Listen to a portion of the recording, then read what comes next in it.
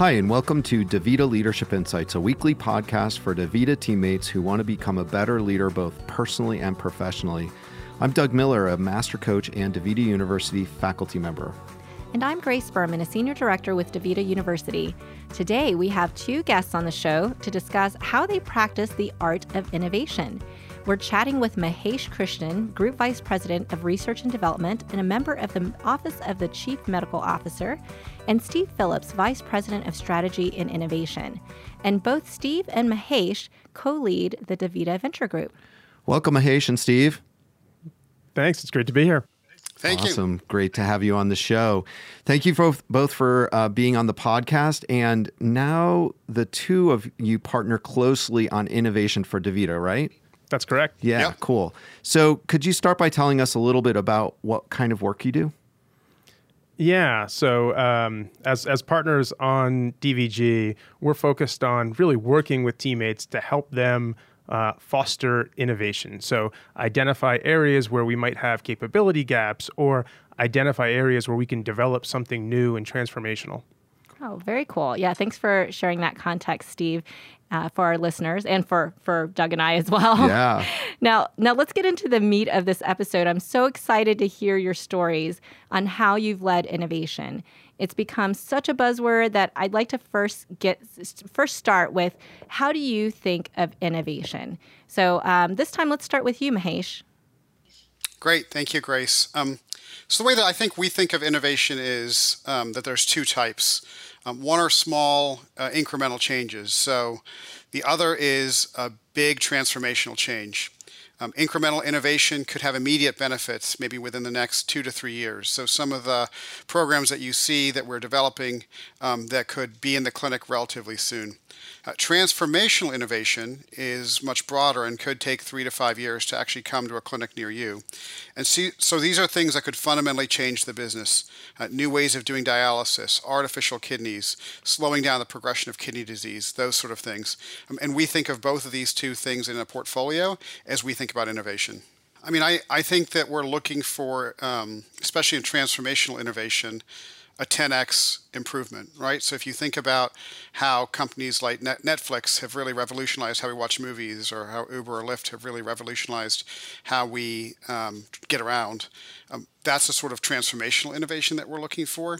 And then there's some incremental innovation, right? So the fact that you don't have to worry about whether your garage door is open because you've got a little button or a message that comes back to you, that's an example of sort of incremental innovation. And Steve, this phrase, innovation is an art and a science. Why would you say it's an art? Like, say a little bit more about that. Yeah. So I think when teammates focus on processes here and developing some net new capability, they oftentimes think about it in terms of, here are the 6 steps I can follow to help me get to a new result. And as we think about innovation, it's necessary to get comfortable with a little bit of ambiguity and understanding that we won't know when we take an innovation leap what the world will look like exactly in 5 to 10 years. But we have to get comfortable with the idea that there's something promising here, and we need to invest in a few of these promising things, understanding that some of them will likely come to fruition down the road. And we might not know exactly what they'll look like. So I would think of it more as an impressionist painting, right, that will take shape over time and become more clear than something where you've got perfect clarity. Mm. Yeah, that's the great way to think about it. And I was curious, so for those who aren't as familiar with these types of innovation in the business world, can you relate it back to something that everybody could probably connect with in your personal life, and how you think of innovation? There's an interesting story. At home, we were talking about this. You can imagine how fun our conversations are at home. But we were talking about this with our kids, and it was on the heels of a conversation with my 9-year-old about how dirty his jeans perpetually are because he's a little messy when he eats, and his food is falling on them, and he's not a big fan of washing his jeans because they're his favorite jeans, and he loves to wear them every day. Aww. So we were talking at dinner, and I teed up this concept, and I said, can you guys think of any sort of incremental innovation that we could apply in the home? And they thought about it for a little while, and then my oldest son, my 9-year-old, jumped in and he said, "You know what? I've got an idea. What if, as it relates to my jeans, I create these spots on my shelves where I mark how many days I've worn them, and I have a little marker, and I move the jeans from one spot to the next that indicates how many days I've worn them, and I know that after 3 days I have to put them in the laundry." And was 3 days a reasonable time for you and your wife? We were comfortable with it. It was a pretty massive improvement. So Nice. so I thought that was great. And I said, "Mason, that's really insightful. That's a great incremental innovation that could improve sort of how your jeans look and feel." And then I sort of threw out, then not expecting much in response, the notion of, can you guys think of any sort of transformational innovation? And none of my kids responded immediately. And then all of a sudden, my 6-year-old jumped in and he said, "Dad, I've got it. See, what if whenever we eat, we just take our pants off?" And and it's amusing and clearly isn't something that we would execute on. But what's interesting about it to me is that as you think about transformational innovation, it's important to think about ideas that might not be something that are immediately the types of things that you would think about people doing, right? It's outside of the box, and so it's interesting that young kids are more inclined to think that way than adults who are who have processes that they just sort of adhere to. Yeah, I feel like your son just changed the entire game when he suggested take your pants off. Yeah, it's then we've joked a lot about whether or not we should pilot that suggestion at home ever since. I'm going to think quite twice if I get a dinner invite. Awesome. Now, Mahesh, how do you encourage innovation while also providing enough of that reality check, right, to drive towards a practical solution? Yeah, so I engage folks both internally and externally, business leaders, potential companies that we engage with, and teammates. And my thought is to always have a conversation, right? I take almost every meeting, and I try to listen for good ideas from both internal and external sources. And I ask them about things that they should be doing in terms of coming to the market and things that they shouldn't be doing. And I really try to foster a dialogue. And I'm really open to those sort of conversations. And in those, no idea is bad.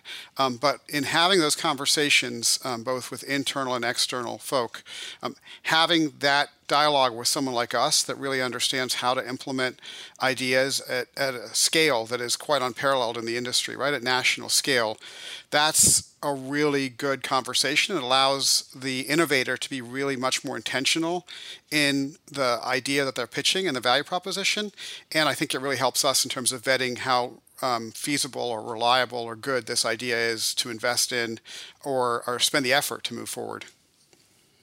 Yeah, how about you, Steve? How do you encourage innovation?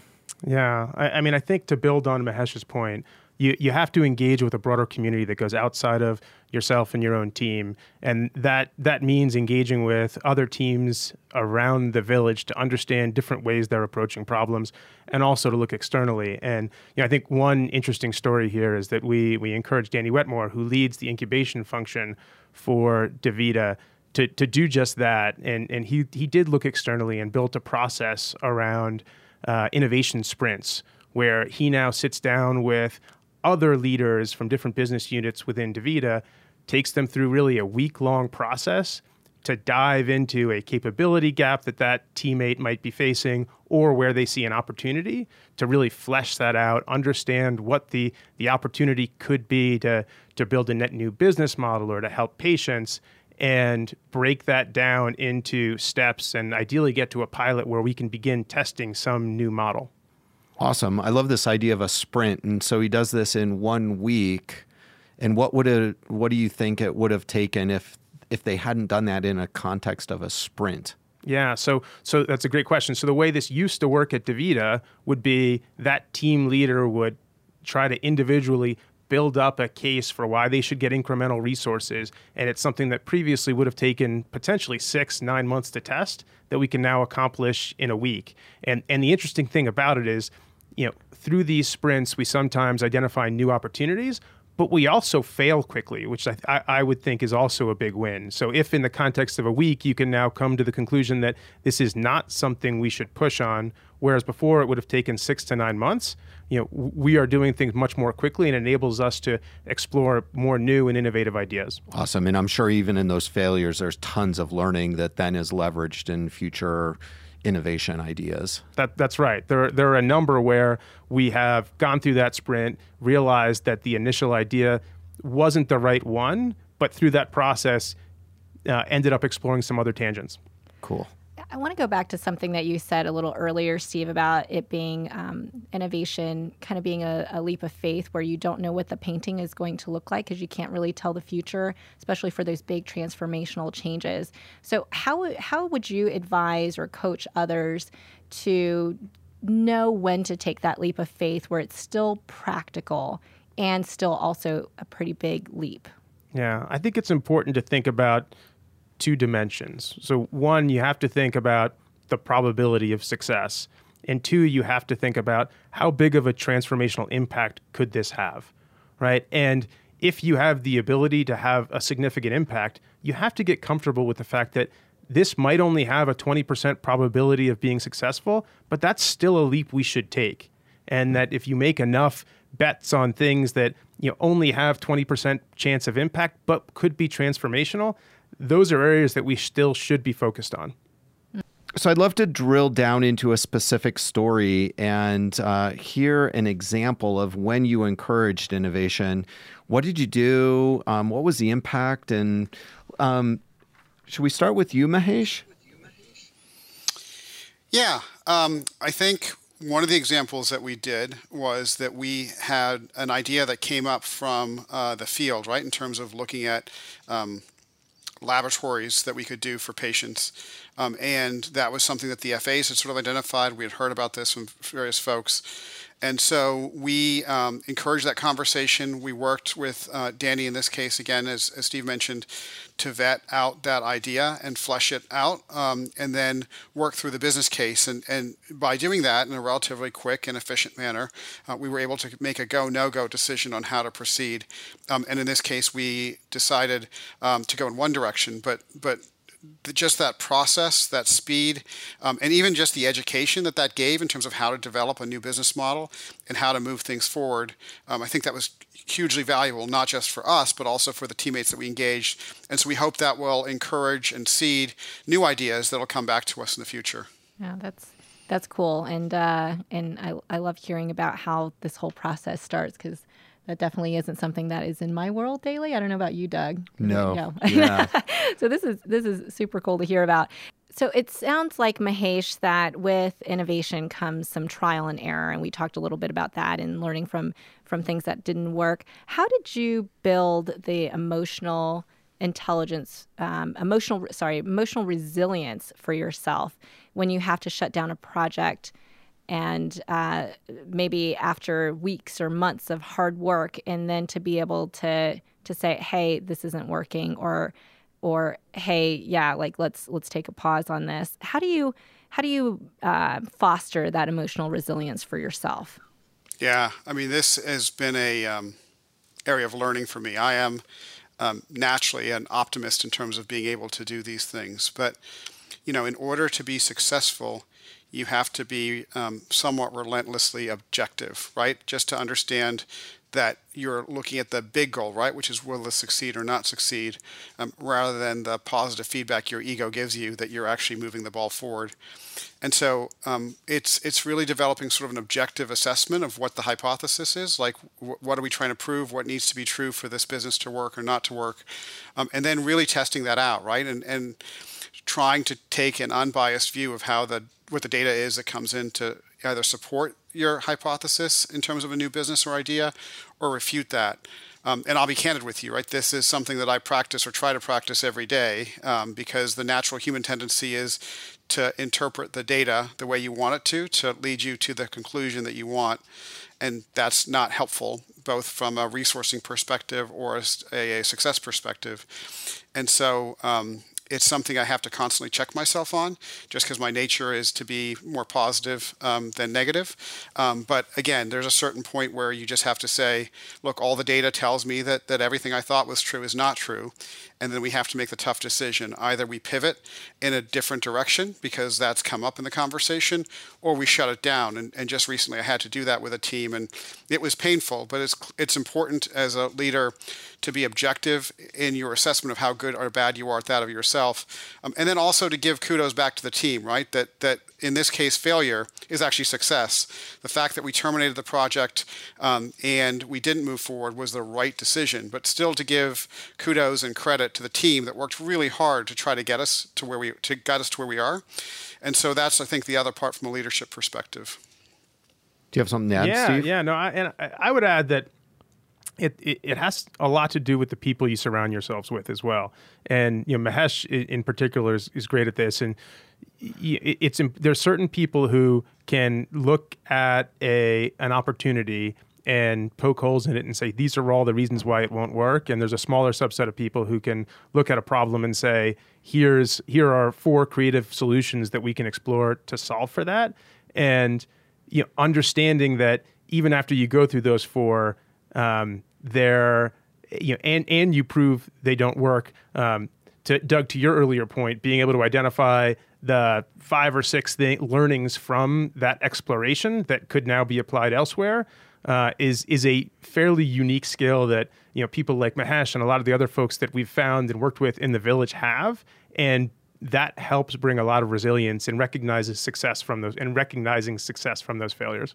Mm. Yeah, it's interesting hearing you say that. It makes me wonder if just even collecting all of the things people are doing out there in the Village that are not working could help inform us as we continue to innovate. So it's just an interesting dynamic at play in terms of how do we collectively learn together. Yeah, it's a great point. And it's a little bit of a cultural shift for us, Doug, right? Because we are naturally success-oriented, right? And so in the innovation space, especially on some of these transformational innovations, a operating metric is, are you failing enough? Because if you're not failing enough, it suggests that you're making fairly certain short-term bets. You're biasing your portfolio towards incremental versus transformation. And so that's actually an operating metric, right? Like, are we failing enough? Which means that we are actually going to bat and trying to get really transformational ideas. And we will fail, as Steve points out, in excess of 80% of the time. That's something we need to be comfortable with if we are to be transformational in terms of our ability to serve patients with kidney disease. And just to clarify, when you talk about failure, this isn't failure meaning somebody is actually hurt by it or anything like that, right? Oh, of course not. This is sort of failure in the context of a pilot or an exploration of some new business model or idea. But patient safety is always the top priority. Great. Thank you. And interestingly, Grace, we actually fail a lot on PowerPoint. PowerPoint. Right? So PowerPoint failure does not equal loss of life. Thank you. Exactly.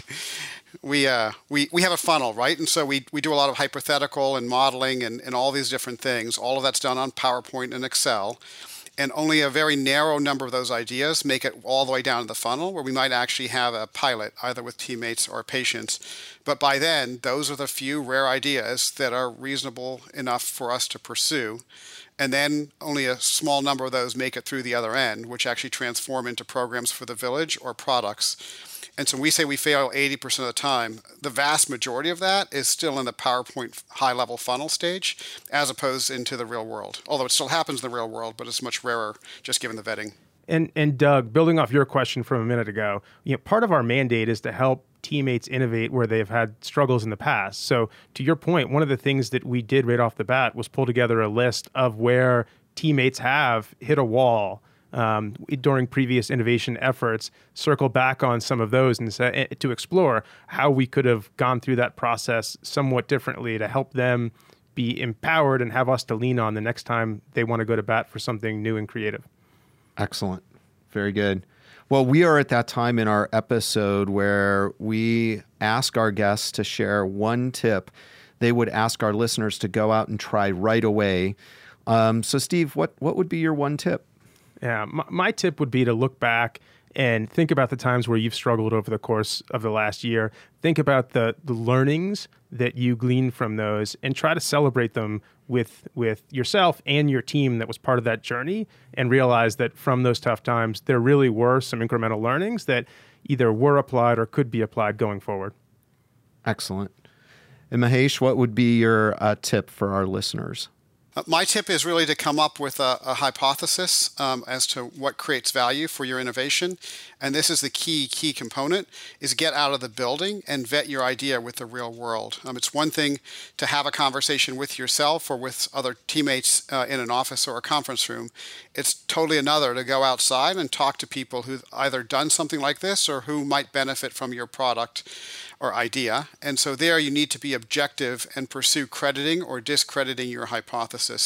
And remember, think big. Sometimes it's not possible until it's possible.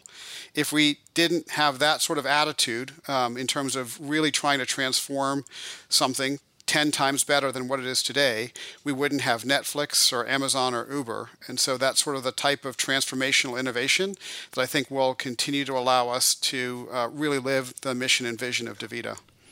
Great. What a great way to end the episode. Thanks so much, Mahesh and Steve, for being on the show today. Thanks for having us. Thank you. That was a neat discussion on innovation, wasn't it, Grace? Sure was. Yeah, super cool. So, and I appreciate their tips at the end. Steve's tip was to find learnings from setbacks over the year and to celebrate them with your team. Seems a little counterintuitive, doesn't it, Grace? Yeah, it's and hard to do. It is. It's hard to do. But a great tip. And then Mahesh's challenge to us is to come up with a hypothesis on how your innovation would provide value and get feedback from the people your innovation would impact. Yeah, great tips, Doug. And speaking of tips, it's my turn to follow up on the tip from our last episode with Paige and Jeff on leading virtual teams. How did it go? It went really well. They had great tips. Their tips were to incorporate a fun check-in question just to get to know each other. That's just one example of how you could do that during virtual team meetings. And turn on the video function when you're on a WebEx call. So what I ended up doing was, this has been something I've been trying to put into practice for a little while now, which is to get all of our teammates on our DVU Learning Architect team to be on Jabber. You know Jabber? I do know Jabber. Yeah, so it's like that chat function, Yes. instant messenger for the old school folks. It's like the new version of AOL Instant Messenger. It's like, Did you just say AOL? I did say AOL Instant Messenger. AOL. You know, there are people that don't know what that is. I know. I should translate. So it's Jabber now. Yes. And so at work, we have something that you can get on your computer, and you can ask IT for it, called Jabber, and it's that instant messaging chat function, and you can do group chats too. And so I've been trying to get us on that every day, because sometimes we have people working remotely and we're in different locations or traveling for work, etc. So it's just one way that we can connect together, and we can connect virtually when we're not all in the office together. And so a way to incentivize folks to get on Jabber is I started posting a daily trivia question. Oh, cool. Yeah, so it's just a fun thing to be able to post, and then people will respond, and then we'll post the answer, and there's no prize. It's just personal glory, if you get the answer right. And it's actually worked pretty well. People are excited about the trivia question, and somebody also said, "Oh, I'm getting to know you a little bit better, Grace, just by the questions you pick." Based on what question? Yeah, that's great. I think Give me a pretty sample fun. question. What's a sample question that you've asked recently? Let's see. One of them was, what is vermophobia? Oh, vermophobia. Vermophobia, yeah. I have no idea Nothing? what that is. Okay. Well, What is it? spoiler alert for anyone who wants to look this, didn't know the answer to this and didn't want to hear the answer. It is the fear of worms. The fear of worms. Yeah. There were lots of good guesses, like fear of vermicelli, fear of rats and other vermins. Vermicelli. But it's a really fun way to connect. And so thank you, Paige, for that suggestion. Thank you, Jeff, for your suggestion on WebEx video. That's something I'm also trying to do. And thank you, Grace, for sharing your tip. That's how you put it to use. That's super cool. So, and for all of our other listeners out there, we would love to hear your stories and tips as well. So please check out our show notes and click on the listener mail link to find out more about submitting your stories and tips in writing or through a voice message. And if you haven't yet subscribed to this podcast, please click on that subscribe button so you don't miss any of our episodes. That's right. And last thing for our listeners, Doug, if you enjoy these podcasts, please rate us on iTunes or click on the survey link in our show notes so we know how we're doing. See you next week. One for all. And all for one.